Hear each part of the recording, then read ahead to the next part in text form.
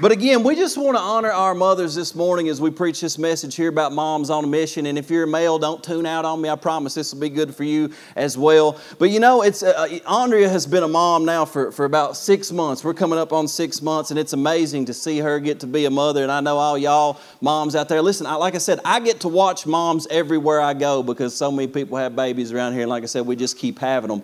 And it's an amazing thing. But one thing that I've learned about moms is that they really do have superpowers that dads just don't necessarily have. Amen. Right? There's just a lot of things that I can't do that a mom can do. Moms have an ability that dads just don't quite have. But let me give you a tip for you fathers here right out of the beginning. We had small group this week, and our small group is led by Trey and Shelly. They're probably two of the greatest small group leaders of all time, by the way. They cook breakfast for us and everything. If you want to come Tuesday night, let me know. You're invited. But we got to talking, and some of the moms were there, and I don't know if like all the moms get together on this and they discuss it or whatever. I don't know if they plan it, but it was an overwhelming consensus. All the moms want the same thing. You know what that is? It's for the men to clean stuff without being asked to do so. Somebody, is that right, moms? Is that what you want? Because it ain't enough that you ask to clean and do it. Like, I'm looking for you to tell me. I tell Andrea all the time, you need to tell me. You need to coach me how to clean it, when to clean it, what to clean, right? But she don't want that. She wants me to know, and she wants me to do it. So men, today, go out, find something to clean in the house, and do it without being asked, and you will bless your mom. Amen. That's, hey, right there. All right, we'll see y'all next Sunday. That right there, hey, that'll change lives. But you know, here's what I know. I know that most of us are here because of our mothers. And some of us, you know, maybe that's not the case. I know for myself, I had a really good mom. And she prayed for me when I was an absolute heathen. I had 3 different moms praying for me when I was buck wild, you know. And there was probably, it seemed like maybe there was no hope for me. But because they continued to pray, I had moms like in my apartment, you know, when there was liquor and dope laying all around. They was anointing the walls in there and stuff like that, just going crazy. Somebody put anointing oil in my shoes back then.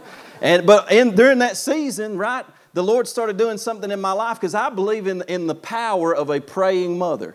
Amen. I believe that moms, there's something in their heart where they have a burden in their heart for their children, and that they can touch God because they have such a deep passion in their heart for their children. But I spent some time meditating on moms this week, right, because I knew it was Mother's Day, and honestly, I wanted to preach about casting out demons or something here on Mother's Day.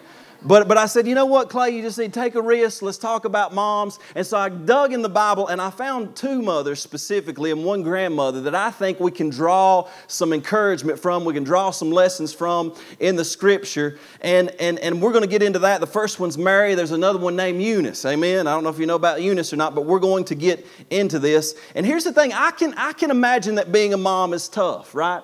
Especially if you're getting ready to have a child. You know, women are thinking, man, how big am I going to get? Is this going to hurt really bad? Like, they're thinking, what's the responsibilities going to be like? There's a lot of difficulties that come into play in motherhood, and everybody's thinking this. You know, I'm not very wise, but I told Caitlin, I said, now, when you're pregnant, I said, if you ever actually reach my weight and go above it, we're going to announce it before the church and celebrate it. And nobody laughed at that. They're like, that's rude, Clay. Don't do that. Good thing me and Caitlin got a good relationship. It went over well. But man, children is hard. Raising kids is hard. In our small group, when we were talking about this on Sunday, one of the things that all the women kept saying is they kept saying to one another, hey, parenting is hard. Anybody agree with that? Like, I've been a parent just for 6 months. I can't imagine when they start talking and running around and wanting to get drunk. You know what I'm saying? Like, all that stuff mixed in. I can't imagine what you're dealing with when you're having all those things going on. But being a parent is hard. Here's my first point right out of the gate before I even get into it when we're talking about Mary. But if you look at the lessons that Mary teaches us, one of the first lessons that she teaches us is that raising kids is hard, but we entrust them to God. It's a difficult task. What you've been called to as a parent, as a leader, as a disciple maker in your home is not an easy thing. It is a very difficult and a challenging thing. And oftentimes you feel like you're failing. Oftentimes you're so sleep deprived you don't know how you're going to wake up and do it the next day. You don't know what's going on. And I see that difficulty in so many men and women here in the church where they're challenged, where they face obstacles, where there are hard times, where they have doubts, where they wonder, where they question their ability. But at the end of the day, what I see is that we have mothers mothers and we have fathers that are on a mission and they're saying, I'm going to be devoted to it. And you know what? This is hard, but I'm entrusting my children to God. And ultimately, I know that He is able to do what He needs to do in my kids to work things together for His will and His purpose. In Luke chapter 1, verse 30 and 31, the angel comes to Mary and she's getting ready to conceive baby Jesus, the Messiah of the world. And the angel said to her, do not be afraid, Mary, for you have found favor with God. And behold, you will conceive in your womb and bring forth a son and shall call His name Jesus. Now, I believe right now, I want to speak to this church because the Lord put something on my heart. And I believe that right now our church has found a measure of favor with God. We see, I'll be honest with you, I've never been in a church like this. I've never been in a church that is growing literally because of the young people and the children that are coming through the young families that we have. I've never been a part of that. Every church I've been a part of, usually an older church, and that's fine, it's good. But God has given us a favor for this season, and it is important that we as a church, we as a body of believers, discern the season that God has given us. And I've said this over and over again, but I believe that the Lord has spoken to me personally about the fact that, Clay, what I've called you to do and what I've called this church right here to be is ultimately for the next generation. What we're doing is not for me and it's not for us alone. It's not for what we can do in the next 5 years or 10 years. It's the fact that God has given us young people. He's given us children that we can raise up in the nurture and admonition of the Lord. And whatever we do for the glory of God, ultimately they're going to do 10 times more than what we did. And it's because we were faithful. It's because we stewarded the gift that God gave us in our children. And we realized that we are the disciple makers of them. We're making little disciples of Jesus Christ. And that's more important than them playing baseball or softball or anything else in the world. Thank God for the gifts that He gives our children. But nothing is more important than them becoming disciples of Jesus Christ. Somebody said, you know what? There's just nothing to do for kids in Clay County. I said, au contraire. Wednesday nights, if you got a teenager, send them here. I'm willing to spend $50,000 on them if you'll send them here. I promise you. But the problem is that parents they want it their way a lot of times. Amen. If we would say, you know what, there's all kinds of stuff for my kid to do. You know why? Because Jesus Christ invades every area no matter what is lacking. There is enough for every single human being to do because at the end of the day, it's not important whether or not you have all of the amenities that this world offers. What's important is if you have the Lord Jesus Christ in your home. There's so many things that we think in our modern Americanized culture that we have to have. And really, you're talking about distractions, man. We got a million distractions that are pulling people in a million different directions. And what they are forgetting is that ultimately our kids don't need another ball game. Our kids don't need more amenities. Our kids don't need more programs. Our kids need Jesus. Our kids need the Word of God.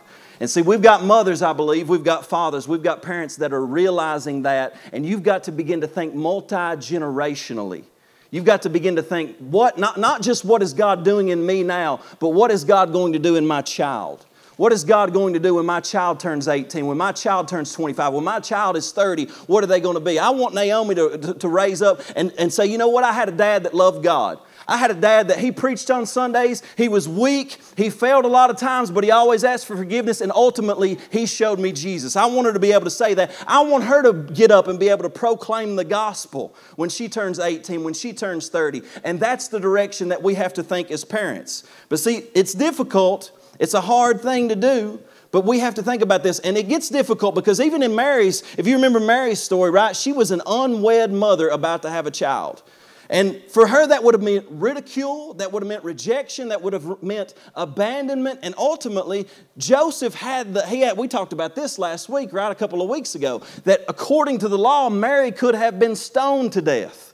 Because for all intents and purposes, who's going to believe a woman that shows up and says, y'all, I'm pregnant? Yeah, who did it? God. Yeah, good luck doing that. Your boyfriend ain't going to believe you. You know what I'm saying? So she comes up, she says this to Joseph, and Joseph had to literally have a dream in order for an angel to convince him that what she was saying was the truth. But until that time, she is dealing with the fear of what is going to happen, and she was dealing with this. But see, she knew that God's plan was greater than her comfort. Whatever God calls us to, I want you to understand this, that God's plan for you and for your children, His plan is greater than your comfort. You may be going through some of the hardest times you've ever dealt with, but ultimately God has a plan that is greater than your own plan for your family. And the angel begins to tell Mary how this is going to happen, how she's going to have this child. And the angel says, look, Mary, the Holy Spirit's going to come upon you and you're going to conceive. And that holy child in your womb is going to be Jesus, the Messiah of the world. And in Luke 1:38, Mary responds and said, behold, the maidservant of the Lord, let it be to me according to your word. And the angel departed from her. See, Mary didn't understand it all. She didn't understand how this was going to happen, why it was happening, why it was even happening to her. She was a young teenage girl at this point in life, but she didn't understand it, but she surrendered to her position and she said, Lord, I don't know how I'm going to do this. I don't know how you're going to make it work out, but ultimately I will trust you and I will trust your timing and I will trust your purpose in my life. Because when we start to live, man, and we have kids and all these things start to happen, man, there are a million anxieties that we face every day. I hear about it over and over again, and so many prayer requests that come are from mothers and fathers asking for prayer requests for their children. That's what I deal with so often, and rightfully so, because we need to be praying for our children, whether it be sickness, whether it be a hardship, whatever's going on in their lives and whatever they're going through, we need to do that. But see, there's a point where we surrender and we say, Lord, I don't get it all, but let it be to me according to your word. Let it be to me according to what you have spoken over me, over my children. I know we're going to go through hardships. I know there's going to be dark times. There's going to be times when I question. There's going to be times when my kid questions. But ultimately, God, we trust your word and we say, let it be to us according to your word. But even when you trust God's word, there's still going to be resistance. Because she trusted God's word, but get this. Herod comes out after baby Jesus trying to kill her baby boy. Do you know that the devil's going to try to kill your children? The devil is going to try to attack your children. The devil is going to try to stir them away in another direction. And God has placed you in that place to protect your children. And if He has to, He'll give you a dream in the middle of the night. We need some mamas and some daddies that are going to pray in the middle of the night for their kids and wake up with a dream and know the step to take. Herod's coming to kill baby Jesus. Joseph is praying and an angel comes to Joseph in a dream and he says, you need to get out of here. You need to flee to Egypt. And they wake up in the morning, Mary gets on the donkey and they head out to Egypt and they flee and they live there for 2 years. And you remember after that 2 years they come back and they live in Nazareth so that Scripture would be fulfilled. But also I want you to understand Mary, she's the mother of God, right? Like that's always been crazy to me. I was raised Catholic. They hold Mary in high esteem. They say Mary, the mother of God, is the language that they use. And that's insane to think about. Because when you take your kid, to the park, for example, imagine Mary. She takes her kid to the park, baby Jesus. He goes over on the playground. He's kind of playing around. And the other mom comes up and says, yeah, over there's little Tommy. He's learning his ABCs. And Mary's like, yeah, Jesus is learning his ABCs too, but He created the universe, so there's that. I don't know, would it be more difficult to mother our children or mother the Messiah? He's flawless, He's perfect, He's exposing your weaknesses probably as a mother all the time.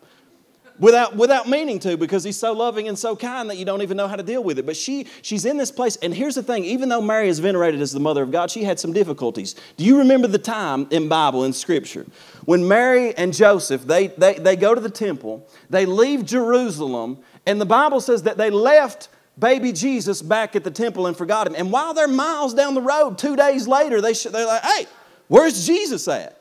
How many of y'all ever left your kids somewhere? Yeah, got one, got two. Oh, praise the Lord. It happens, doesn't it? It happens. Like these things happen. But you know what? The good thing that I like about Mary is if you're going to leave your kids somewhere, at least leave them at the house of God, right? See, like I said, there are a lot of things that we could be doing with our children, but man, at least Mary was setting the example that if I'm going to leave my kids somewhere, I'm going to leave them doing and studying and being consumed with the things of God. They go back to pick up Jesus. She shows up. She said, Jesus, you had us worried sick. What in the world's going on? Why would you do this to us? She's about to give baby God a whipping. Man, He says, hey, Mom, didn't you know that I would be in my Father's house? Man, can't we pray that over our children? That our children would be consumed with the Father's house. I really despise the fact that sometimes we teach our children, or we allow our children to believe that somehow church is this boring thing. We want to make it an exciting thing. I like when kids, and I love it here because I get these testimonies all the time. It's like, the pastor here at City of Hope Church ain't that great. But man, my kids love it. They want to keep coming back. We want children to love Jesus, to love church. And we as parents have to teach our children that, look, church is more fun, church is more exciting, church is more important than any other thing in our lives. Ultimately, as far as programming, God is the most important ultimately. But see, when we are putting God first, we put fellowship with believers in the house of God and hearing God's word and worshiping God corporately as a primary thing in our lives. Amen. It's that important. So she's dealing with hardships. She messes up just like the rest of us. But here's what I want you to understand, is that even with Jesus, she's wondering where He's at. She shows up. She hears Him say that to her. It's a proud moment in that moment. And she begins to think on those things. But you've got to know that we must let God work even when we don't know what He's doing. I want to give you a promise that I love. Isaiah 54:13. It says that all your children shall be taught by the Lord, and great shall be the peace of your children. Now this is a new covenant promise for us because Isaiah 53 points to the cross. Isaiah 54 points to the benefits of the cross. One of the benefits of the cross is that in the covenant that you have with Christ Jesus is that all of your children shall be taught not about the Lord. It's not that we're just teaching about, because we take our kids over here, we teach them about the Lord. But what we believe is that when they go home and you mess up and you're failing and they fail and they fall short and you don't know how to cover them up, guess what? The Lord Himself is teaching your children. Man, that's one of the best promises that I can imagine. That when I fail to teach my children and your children what I should teach them, the Lord will take my place and He will teach my children for me and alongside of me. And because of that, great shall be the peace of my children. They won't be worried. They won't be anxious. They won't be fearful. But they'll deal with this peace in their life and have that peace. Luke 2:51, it says, then they went down to Nazareth after they picked Jesus up again. And He was obedient to them. But His mother treasured all these things in her heart. 2 times it says that Mary treasured these things in her heart. And here's what I need you to understand, that Mary pondered about all of these prophecies about Jesus for year after year after year. And when the time came, you remember Jesus' first miracle? He was at a wedding and they ran out of wine. Mary shows up and says, hey boys, whatever He does, whatever He says, y'all do it, and walks out. And Jesus says, woman, it ain't my time. But because of her faith, she actually moved her son to perform a miracle before it was even his time. My point being is this, that she had so treasured up the promise of God in her heart concerning her child that her faith moved him to do things that he would not have done otherwise. What I'm saying is that if you can get the Word of God in your heart, the promise of God in your heart about your child, and God is speaking something about your child, He will give you prophetic insight to what God has, the plans that He has for your child's life. And when you get that insight, you need to treasure that in your heart. You need to meditate on it. You need to let the Word of God get rooted in your heart, and you need to speak that life over your children. And as you do that, you are going to cause your children to develop and do things that otherwise they would not have done. Somebody amen me on that. That is good. And we have to make sure that God is moving in our hearts. Here's one last thing that Mary teaches us, and this is about suffering. Because sadly, sometimes when we have kids, we're going to have to see them suffer, and that's what Mary teaches us, isn't it? This is difficult. And a lot of times when we deal with suffering can do one of 2 things. And you see it happen a lot. People will go through suffering and it will drive them away from God. A lot of people will go through suffering and it will drive them to God. How we respond to suffering is ultimately a big part of how our relationship with God develops. Mary knew prophetically that she said, look, there's going to be a sword that pierces your own soul. She watched her son be beaten and whipped, and she watched her son go to the cross and die and bleed for the sins of the world. But see, here's what I want you to understand, that as a parent, anytime you see suffering, you need to know that in Christ, there is resurrection life on the other side. When your child goes through suffering, God is able to make that suffering build character in your child, build character in you. And even if we are faced with what Mary is faced with, God forbid, even if we are faced with death, we have the promise that she had, that Jesus sealed when she saw Him after He was raised from the dead, that every single one of us in Christ, we have eternal life. So we're going to experience suffering in this world, and every single one of us, we're going to taste death at some time or another. But what Jesus has done for us as parents is to say, you know what, it's going to be hard. We have the fear of sickness. We have the fear of death. We have all of these things. But ultimately, they do not trump the faith that we have in Christ because He has been raised from the dead. Amen. And so but when we do that, we can say, God, we know that You're good. Raising kids is hard. There's a million fears out here that could come against our kids. But you know what? We are going to entrust our kids to You. And that gives us peace. Amen. Secondly, here's what Mary teaches us. She teaches us that we need Spirit-filled friends to encourage us. Because things get difficult. And what I see all the time, like in my small group, I got a bunch of women, I can say, hey, and I'll just call one of them out and I say, hey, won't you close us in prayer? And some of them women will pray the fire down. And those women, they're filled with the Spirit. Like they'll say, you know what, I just really feel like the Lord's wanting me to share this. And they will begin to proclaim God's Word over one another. And I watch this happen. And I'm thinking, man, that's why the body of Christ is so important, y'all. That we need Spirit-filled friends to encourage us. Mary is pregnant now. Joseph is wondering whether or not he's going to kill her or what he's going to do, how he's going to put her away privately. He's trying to figure out how to handle the whole mess. And Mary goes over to see one of her cousins, Elizabeth. In Luke 1:41 and 45, it says, and it happened when Elizabeth heard the greeting of Mary that the babe leaped in her womb. She's pregnant at the time with baby John. And here's what's interesting about baby John. It says that baby John was filled with the Spirit from his mother's womb. Now, I have a biblical precedent for it, which means that if I were you and I were currently pregnant, I would be praying for my baby to be filled with the Holy Spirit in my womb. Amen. Somebody amen me, right? That's what I would be praying for. I got a biblical precedent for it. It says, so the babe leaped in her womb, and Elizabeth, notice what it says, she was filled with the Holy Spirit. And then she spoke out with a loud voice, because oftentimes when people get filled with the Holy Spirit, they're ready to speak out with a loud voice and proclaim God's Word. And she said, blessed are you among women, and blessed is the fruit of your womb. But why is this granted to me that the mother of my Lord should come to me? She has an awareness that is the Lord in Mary's womb. And she said, for indeed, as soon as the voice of your greeting sounded in my ears, the babe leaped in my womb for joy. Blessed is she who believed, for there will be a fulfillment of those things which were told her from the Lord. Baby John in Elizabeth's womb leaps for joy when he hears Mary's voice over in the other room when she's coming in. And the reason I believe that baby leaped for joy is because he realized that his purpose had just entered the room. His entire life was to point to Jesus. That's what he knew. He understood it even from a little baby. And I'm telling you, we have got to raise up children who understand that their purpose is not to be a Major League Baseball player. If they do, praise God for it. You know what I'm saying? But even if they become that, it's still not their purpose.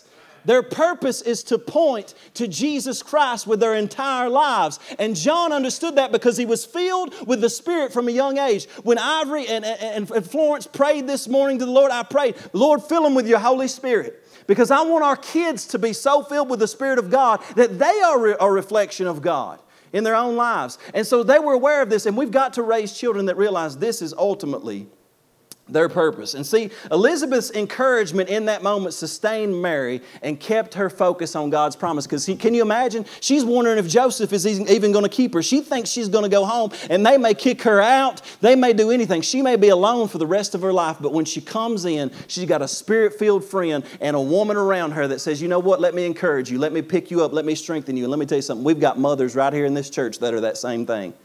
Y'all are Spirit-filled women. And y'all know when to pick each other up, and you hear God's Word and you know God's Word so that you can speak it out. What you do not want to be is a nagging, obnoxious, negative woman. Somebody amen me this morning. You don't want to be that. That ain't helping nobody. You see somebody down, you see another mother down, you come and you pick them up. You give them God's Word. You don't give them negativity. You don't give them that stuff. But we have women, we have people that are going through difficult things, and we need Spirit-filled friends to encourage us. Amen. So let me move on past Mary. I got another mama. But this mama had a son, and his name was Timothy, okay? And Timothy, he's written about a lot in Scripture. Matter of fact, there are 7 books that mention Timothy in the New Testament. There are 2 books that were written to Timothy, 2 letters, 1 Timothy and 2 Timothy. And then there was another letter that was written to Timothy's church, which was the church in Ephesus. Timothy pastored the church in Ephesus. And he's mentioned throughout Scripture because Paul loved Timothy, and Paul was a spiritual father to Timothy. But you've got to understand that when Paul met Timothy, probably about the age of 17, he was astounded by Timothy. He was like, man, this young man right here, he's got potential. This dude right here, he knows the Lord. And Paul probably would have thought, you know what? This guy right here, I bet he's got a good daddy. Don't y'all ever think that? Like sometimes whenever you look at a kid, you're like, man, that boy right there, he's probably got a good daddy. His daddy must be a real disciple maker. He must really teach the Word of God to this son, because this boy's 17 years old and he's just sitting here quoting Scripture. He loves the Lord. He's out preaching the good things of God to people. But do you know that the Bible teaches us that Timothy's dad was actually a Greek, and most scholars believe that he wasn't involved in his life. But see, Timothy became a man of God that ultimately Paul would entrust his entire ministry to. Not because of his dad, not because of his father, but because of two godly women who made him a God-fearing man. This is what the Scripture says in 2 Timothy 1:1-5. It says, Paul, an apostle of Jesus Christ by the will of God, according to the promise of life which is in Christ Jesus, to Timothy, a beloved son. And he goes on to say, grace, mercy, and peace from God the Father and Christ Jesus our Lord. I thank God, whom I serve with a pure conscience as my forefathers did, as without ceasing I remember you in my prayers night and day, greatly desiring to see you, being mindful of your tears, that I may be filled with joy. Notice verse 5, when I call to remembrance the genuine faith that is in you, which dwelt first in your grandmother Lois and your mother Eunice, and I'm persuaded is in you also. Now, if we read in these Scriptures, I'm going to point out two things. But Timothy's mom and grandmother, they had two practices that I can pull from Scripture that we need to take note of. And number 3 in your notes, what they practice is that they lived out their faith before their kids.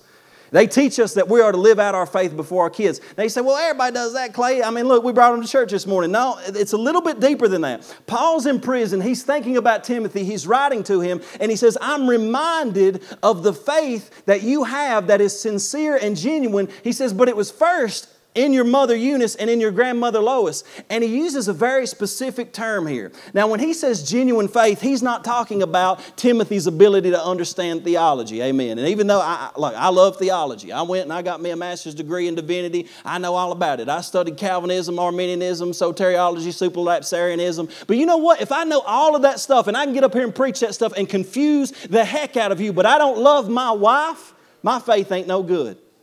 And it's not faith at all. If you know the Scriptures, but all you can do is use them to debate because you have a lot of head knowledge, that's not genuine faith. And so he's talking to Timothy and he's not saying, you know what, I was really impressed with Timothy's understanding of the doctrine. It wasn't just that he knew the doctrine, it was that he lived the doctrine. He lived it. He didn't just know about love, he truly loved people. And Paul saw that in his heart and he said, man, I see in your life a genuine faith. But I understand that it came because your mother had a genuine faith. And your grandmother had a genuine faith. And now I'm seeing that before you in your very own life. And now Paul could have used a million different words and it had them at his disposal. But he used one particular word. When he said genuine faith, the word genuine, the word sincere right there, okay, in the Greek language is let me read it because it's anupokritos. Right? And it comes from the word, it's literally the word hypocrite with a negative compound on the beginning. So he's saying it's an unhypocritical faith. That's the word that he uses. He could have used anything, but he's saying you're not a pretender. You're not a phony. You're not putting something on, but what you say and what you preach and what you teach is ultimately real, and I see it in your life. Because see, one of the most dangerous things that I see in our world today, and what is the worst thing that children could experience, is that in the house, like their parents take them to church, and they go to church, but then their parents act a completely different way through the week. They act one way at church, they smile at people, but then they go and their language is different at home. Their attitude, their behavior is different at home. And what children do, and a lot of times the reason children fall away from the faith is because they don't believe it's real, because ultimately God has designed it so that a good majority of what we receive and the character that we receive is from our parents. But if they see hypocritical behavior where mommy and daddy is one way at home but they're another way at the church, then what they say is that's not real. it's not genuine, it's not sincere. And I know that's heavy, but you have a responsibility as a parent to carry that with you, to not have a hypocritical faith, but to have a genuine faith. And here's what I think, because you know what, Timothy, he was set up, he had a good mom. He had a good grandmother that raised him, that led him into this faith, and he saw it. And I've heard so many people say, you know what, Clay, you've got good family, you got family in the church. I just don't have that family. I didn't have a good mom. I didn't have a good dad, this and that, this and that. Here's what I want you to understand, and this is what the Lord wanted me to say to somebody this morning. Just because you didn't have it doesn't mean that your children won't have it.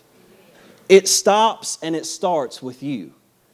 Just because your parents were not good godly people does not mean that you cannot be a good godly person. You can break the curse and the cycle right now in your life, and you can say, you know what, I'm not raising my children to not know God, to not love God, to not appreciate the Word of God, to not know what it means to worship God. I'm making a change today, and I'm going to lead my child so that the generations after my family, there's a change. Like when they go and they do Ancestry.com, they see everybody half crazy to this point. And then past that, they see men and women of God who raised up disciples and changed the world and loved people and had a good name because you said, I'm not going to take it no more. I'm living for God. You can change it. Jesus Christ breaks the curse. He changes things. You can have a genuine faith. He says this dwelt first in your mama and your grandmama, in Eunice and in Lois. He said it was dwelling in them. What he meant was, he says this faith was not something that they put off and they put on, or they switched off and switched on like a light. He said it was an abiding faith. That means if you went into their home, you felt Jesus. If you saw them at the workplace, they weren't negative, they were positive. They were speaking the things of Jesus. It was abiding with them. It dwelt with them. It lived with them. So much so that Timothy got to the point where it was just with him. It was on him. I was talking with Justin this morning, and this is a big question because parents ask me a lot, well, when's a good time to lead my child to faith in Christ? And you know that a lot of parents adopt this philosophy. We get so stuck on like getting saved, being around an altar, and being convicted and like gripping the seat and coming forward, that we'll say we're not going to talk to our kids about Jesus because we're going to wait till they get to church and they have that moment for themselves because it may not be real if I teach it to them. I had a professor that I spoke with one time about this because we were talking about the discipleship of children. And he told me this and it stuck with me. He said, you know what, Clay? He said, I cannot tell you the day that I got saved. He said, because I never remember a moment where I did not know Jesus. And he said, the reason I never remember a moment where I did not know Jesus is because my mother taught me about Him every day. He didn't have a testimony. Well, I went to the church at 14 years old and it was a revival. And I got convicted in my heart and he didn't have that. His testimony was, my mama raised me so well that I don't remember ever not knowing Jesus. I want our kids, our kids are going to have encounters with God. They can be saved right now. They can pray. They can be saved. They can have faith because a child's faith is as strong and sometimes stronger than your faith. The point is that when they pray and they confess Jesus is Lord, you never stop teaching them that Jesus is Lord. You never stop reminding them of the blood that saved their soul. You never stop reminding them of their need for forgiveness and the power of confession and proclaiming Him as Lord so that every single time they're faced with another obstacle, they come back to their Lord and Savior and they're like, well, I don't know when it happened. All I know is I know the Lord. Can we pray that over our children? That, man, they don't know when it happened. Now, they're going to have more encounters. They're going to have more experiences. And we should pray. We should pray that our kids over there in kids' church, man, that they encounter God. That when we go home, that we pray with our kids that the Holy Spirit floods their bedroom. That they have experiences. They have encounters with God. And that faith abides in them. And it lives with them. But see, I would say that the number one job of a mother or a father for that point is to be an image bearer of Christ. Ultimately, you're a reflection of Christ. Now, about 3 months ago, I quoted this from a book by Paul David Tripp, but I'm sure nobody remembers it. And plus, repetition is the mother of study. No pun intended, right? But here's what he says. He says, the authority that you have as a parent is ambassadorial authority. This means that every time you exercise authority in the lives of your children, you are the look of God's face, you are the touch of His hand, and you are the tone of His voice. You must never exercise authority in an angry, impatient way. You must never exercise authority in an abusive way. You must never exercise authority in a selfish way. Why? because you have been put into your position as a parent to display before your children how beautiful, wise, patient, guiding, protective, rescuing, and forgiving God's authority is. Now, I read that again because, see that right there, did it hit? Yes. Right? And you read that, and I read it again because it has power in it. There's something about that. When you start to recognize that you are an ambassador for God to show the love of the Father. And not only that, you talk about God being, there are attributes of God that really only a mother can fully reveal. You realize that? God is a nurturing God. There are places in Scripture, even though we call Him Father and you have that male gender connotation, there are many verses in Scripture that appeal to God as a mothering, nurturing God. Right? That He mothers His children. And so what you see in women is an aspect and a character of God that you cannot see in men. And so ultimately, we are this reflection of God. And you say, well, man, that's hard, Clay. You're going to tell me all that? You ain't even been a parent 6 months. I'm just trying to preach Scripture. I mean, Paul wasn't a parent either, right? He calling people out all the time.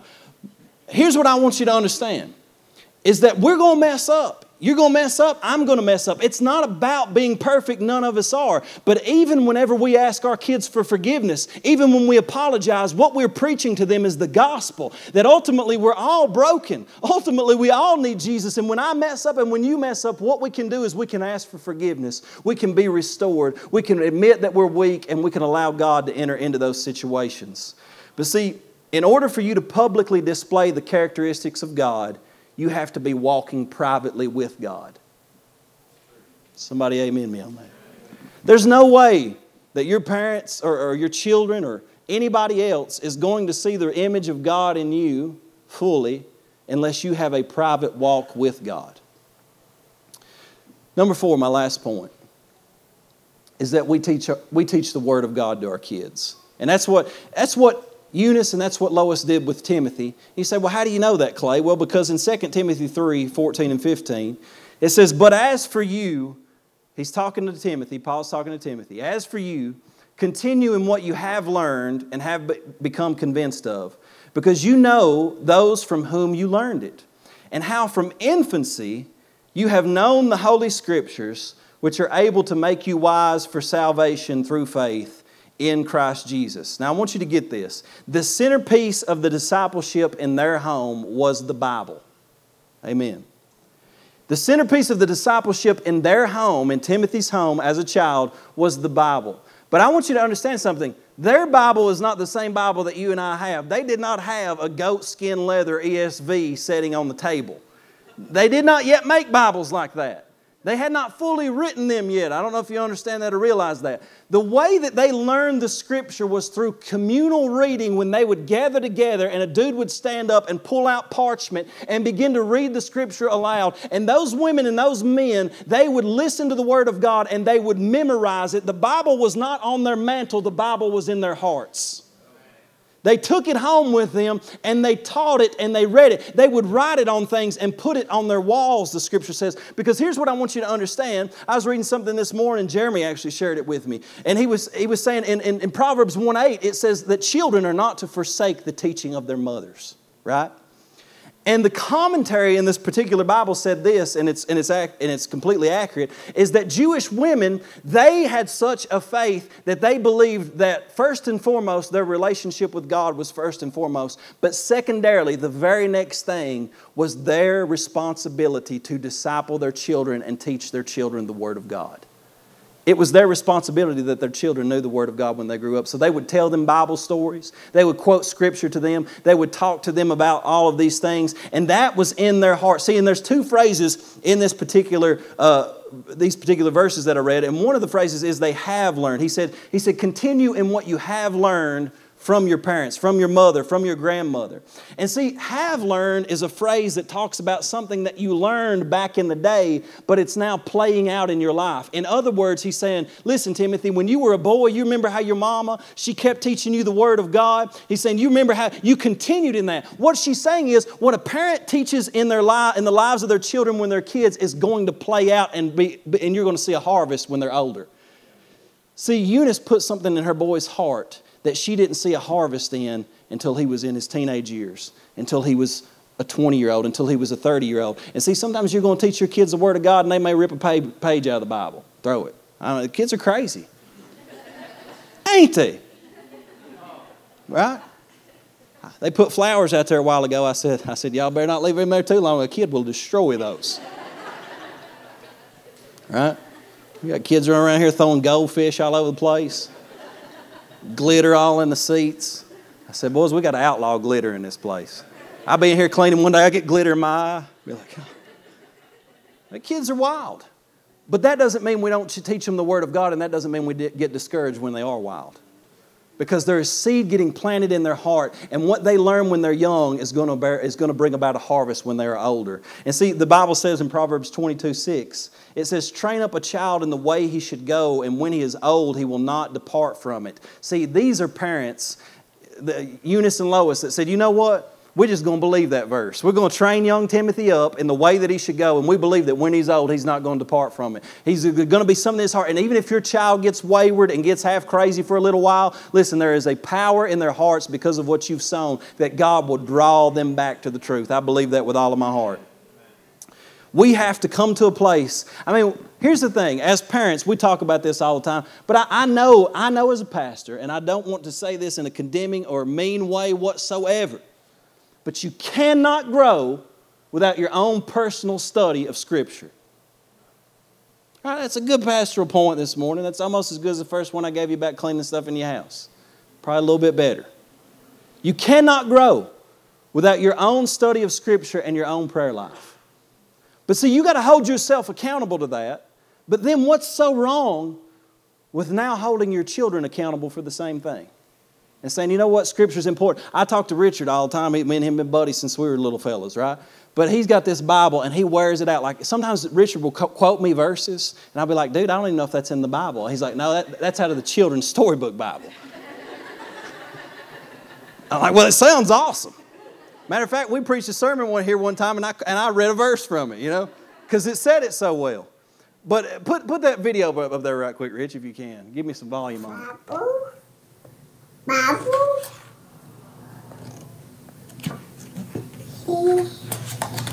See, they wear that Bible out right there, though. And Junie would be like, Bible? Bible? I had some other videos of kids, but it was flipping them sideways. We had some technical difficulties. This is where the devil got in the system. We'll cast him out after y'all leave today. But the point being is that Richard understands one of these verses right here because it's very interesting. It's very interesting that it says from infancy you have known the Scriptures. And this word, now if you put that verse back up there for me, Rich, if you can, not 22, but back where it says in 2 Timothy 3:15. It says from infancy you have known the Scriptures, the Holy Scriptures. That word there in the Greek language is not a child, it's not an adolescent. It is literally brephos, and it's used specifically. It's an unborn or a newborn child. What he is saying is that when Timothy was in the womb, his mama was reading Scripture to him. Think about that for a minute. You say, well, Clay, their brain hasn't developed. It's not scientific. The Word of God has power, friends. Your baby's in the womb. The science actually teaches that what happens to a child in the womb will affect them for life. Right? It does. It does something to them. They're being developed while they're in the womb. And the Word of God, the music you play, what's going on in the background, whether you're angry, whether your husband's cussing you out or not, it affects your child. When it's in the womb, it's science. And what he's saying is that you can speak the Word of God to your baby in the womb and it will take root in their heart and in their life. He knew the Scriptures from the time he was an infant. From the time he was a little baby, and he grew up, and it was intentional. Having known this is not just a flippant, casual learning of the Scripture, but it's an intimate learning of the Scripture. Now, here's the last verses that I want to read, Acts 16. It says, Paul then came to Derbe and Lystra, and behold, a certain disciple was there named Timothy, the son of a certain Jewish woman who believed, but his father was Greek. And he was well spoken of by the brethren who were at Lystra and Iconium. So Paul comes into Lystra and Iconium. He comes into these places and he meets Timothy there. But here's what it says about it whenever Paul meets Timothy. Paul does not refer to Timothy as one of his disciples. He said when he got there, he was already a disciple. When he met Timothy at a young age, it wasn't like, oh man, I'm going to have to take this dude and build him up from scratch. No, he was already a disciple. I remember when I met Justin Bray for the first time. When I started talking about him and he was coming on as our worship pastor, and I'm thinking about this. You know what? I didn't really have to do a whole lot of discipling with Justin. You know why? His mama and his daddy had already done it. It was already there. I said, man, this dude's already a disciple. He's not one of mine. I don't have to train him much. Matter of fact, I'm gleaning things from him. Why? Because his mom and his dad already laid a foundation.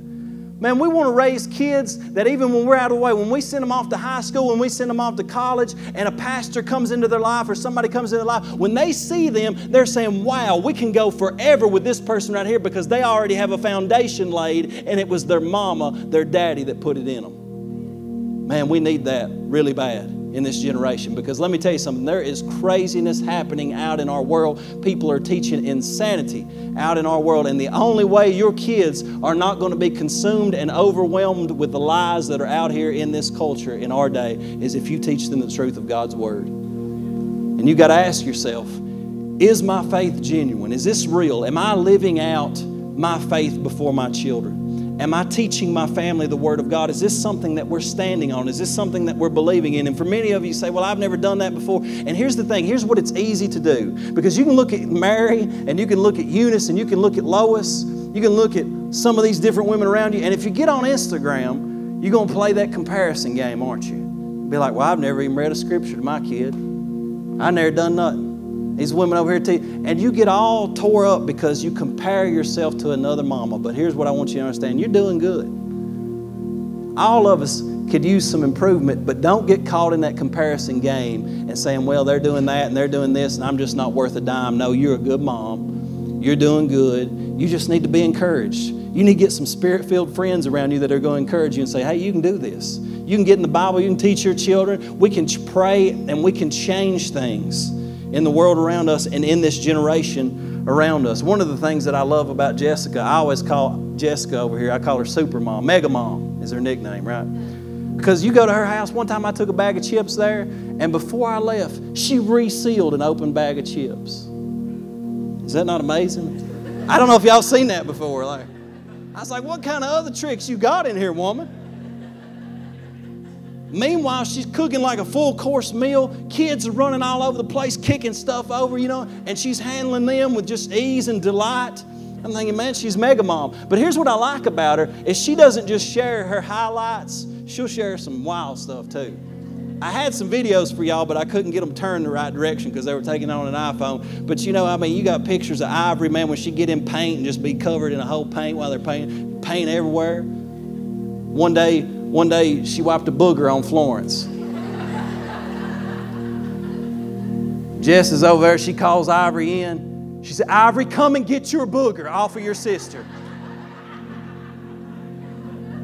That's good parenting. Come and get your booger. My point being is, man, we're all in this thing together. Ain't none of us perfect. We all struggle. Even in our personal relationship with God, man, we all struggle. I struggle as a pastor. There are times I feel down. There are times I'm like, boys, I can't make it. I talk to Andrea sometimes. I'm like, boys, I don't even know if I need to be pastoring. Like, my attitude right now is sour. But I go back to the Lord. I say, Lord, help me. I get back in the Word. And we're saying, we're going to push forward with this thing. We're going to raise godly children. We're going to disciple people. We're going to put Jesus first. We're going to live out a genuine faith. We're going to surround ourselves with Spirit-filled friends so that when we get down, we can call them up on the phone and they can encourage us. We're going to live this life. We're going to teach the Word of God to our children. But that's the thing that you got to ask yourself right now. Is my faith sincere? Is it genuine? Is my walk with the Lord right now where it should be? Because we've got generations to come riding on whether or not it is. And I don't want to pass on and go on 30 years down the road and die and my life end. And they say, you know what? He got up and preached some, but really it wasn't real. I don't want anybody to be able to say that. I want my kids to be able to say, man, he was as real in the home as he was behind the pulpit. He had struggles, he had doubts, he had worries, but he taught us the Word, he loved us, and ultimately he showed us Jesus. You want to pray that this morning with me?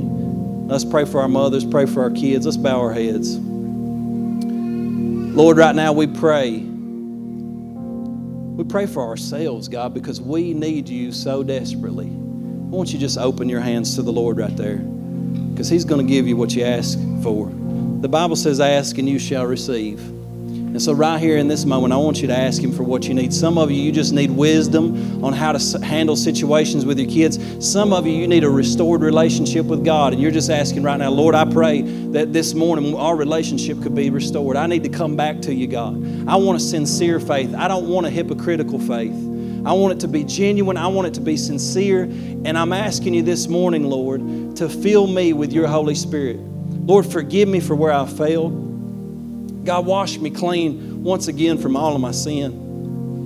We trust in you this morning, Jesus. But we don't only pray for us, God, and that you would make us better parents and you would help us to make disciples of our children, but we claim the promise of your word right now over our children that are over in this building, and even the children that aren't represented here today. Your word says that all of our children shall be taught by the Lord, and great shall be the peace of our children. So, Lord, whatever fear, whatever anxiety, if there be depression on our kids this morning, Lord, we just command that to go right now in Jesus' name.